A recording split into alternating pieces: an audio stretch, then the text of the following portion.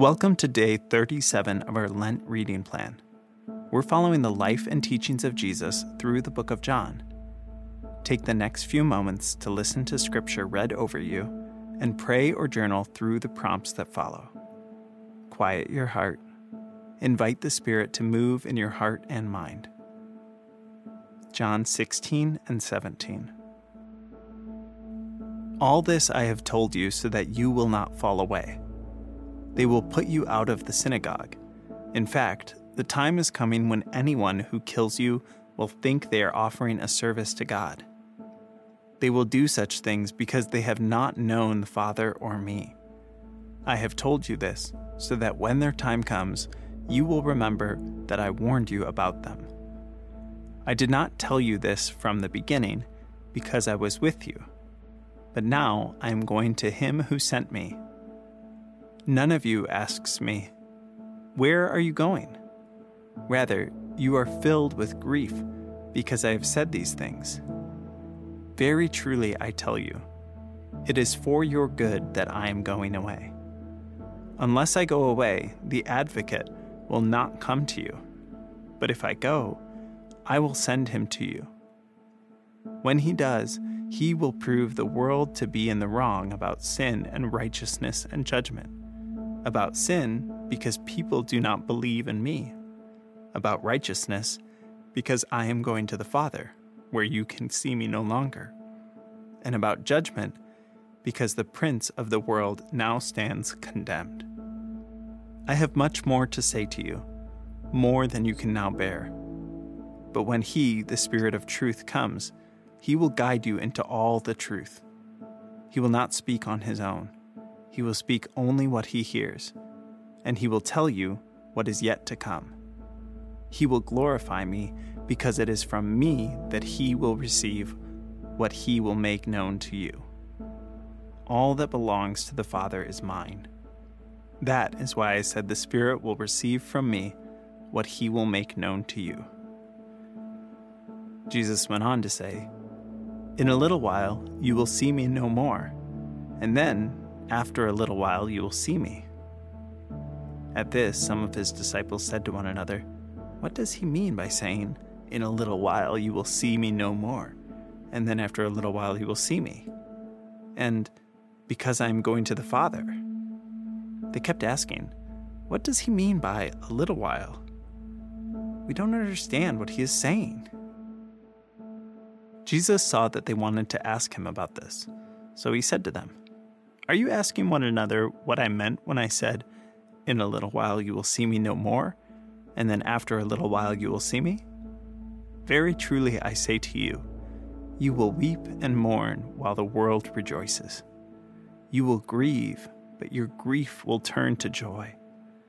A woman giving birth to a child has pain because her time has come, but when her baby is born, she forgets the anguish because of her joy that a child is born into the world. So with you, now is your time of grief, but I will see you again and you will rejoice, and no one will take away your joy.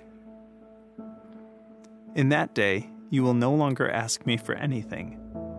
Very truly, I tell you, my Father will give you whatever you ask in my name. Until now, you have not asked for anything in my name. Ask, and you will receive, and your joy will be complete. Though I have been speaking figuratively, a time is coming when I will no longer use this kind of language, but will tell you plainly about my Father. In that day, you will ask in my name.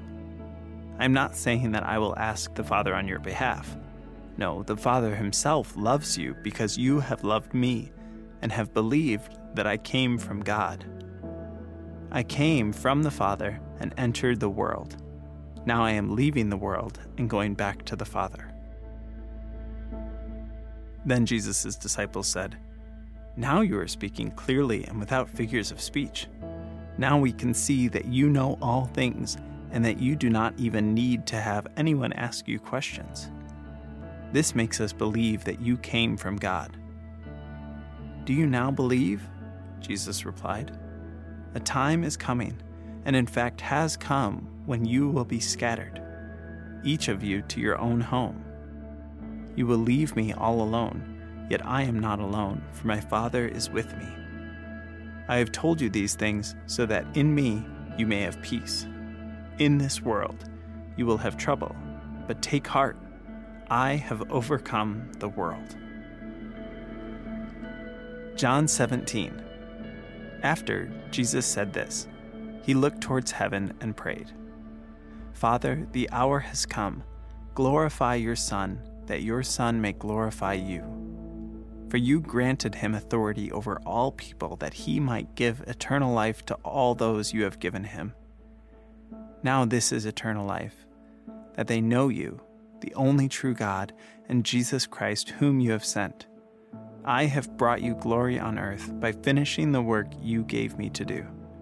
And now, Father, glorify me in your presence with the glory I had with you before the world began. I have revealed you to those whom you gave to me out of the world. They were yours. You gave them to me, and they have obeyed your word. Now they know that everything you have given me comes from you.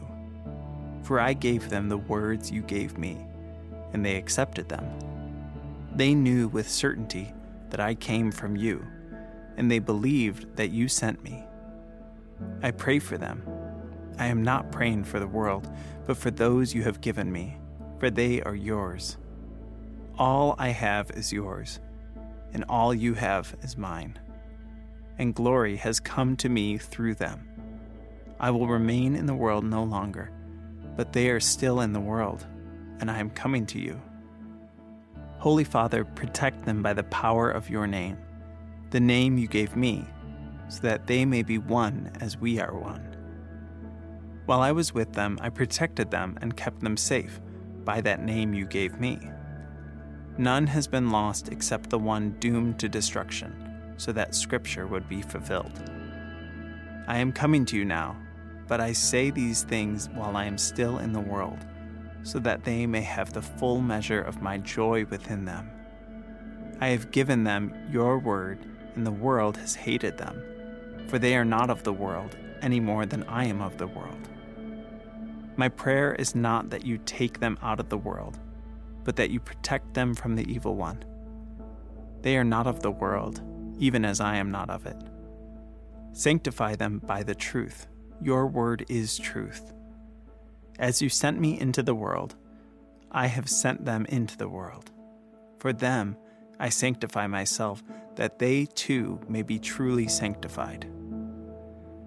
My prayer is not for them alone. I pray also for those who will believe in me through their message, that all of them may be one, Father, just as you are in me and I am in you. May they also be in us, so that the world may believe that you have sent me. I have given them the glory that you gave me, that they may be one as we are one, I in them and you in me, so that they may be brought to complete unity. Then the world will know that you sent me and have loved them even as you have loved me. Father, I want those you have given me to be with me where I am, and to see my glory, the glory you have given me, because you loved me before the creation of the world. Righteous Father, though the world does not know you, I know you, and they know that you have sent me. I have made you known to them, and will continue to make you known, in order that the love you have for me may be in them, and that I myself may be in them. John 16 and 17. The other day, my eldest child and I spent a somber moment considering the, hopefully far off, day when he will take the generational reins from my husband and I as family leader. I hope you will carry on our traditions, I told him. I hope you will remind the next generation to love, to serve your family, and to keep the faith. There's a pressing urgency that comes when we prepare to leave our loved ones for a long, long time. We gather them together and urge them to remember the most important things, to stand together, to be strong, to walk in love. In our passage today, we have the incredible privilege of listening in as Jesus does just this for his closest friends. And then, in the final moments before his arrest in the garden, John records Jesus praying. He intercedes not primarily for himself, but for the disciples, and for those who will believe in me through their message. Do you realize who this includes? Jesus is praying for you and me. He prays that we will be united as one, that we will show the world his love. These words, from Jesus' heart to his Father, are precious. This is the prayer he lifted to God right before his arrest, and it was for us.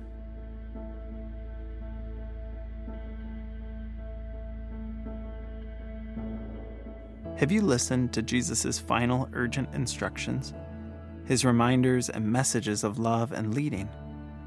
Have you considered that he prayed for you? How does considering what weighed on Jesus' mind in his final hour change the way you live your life?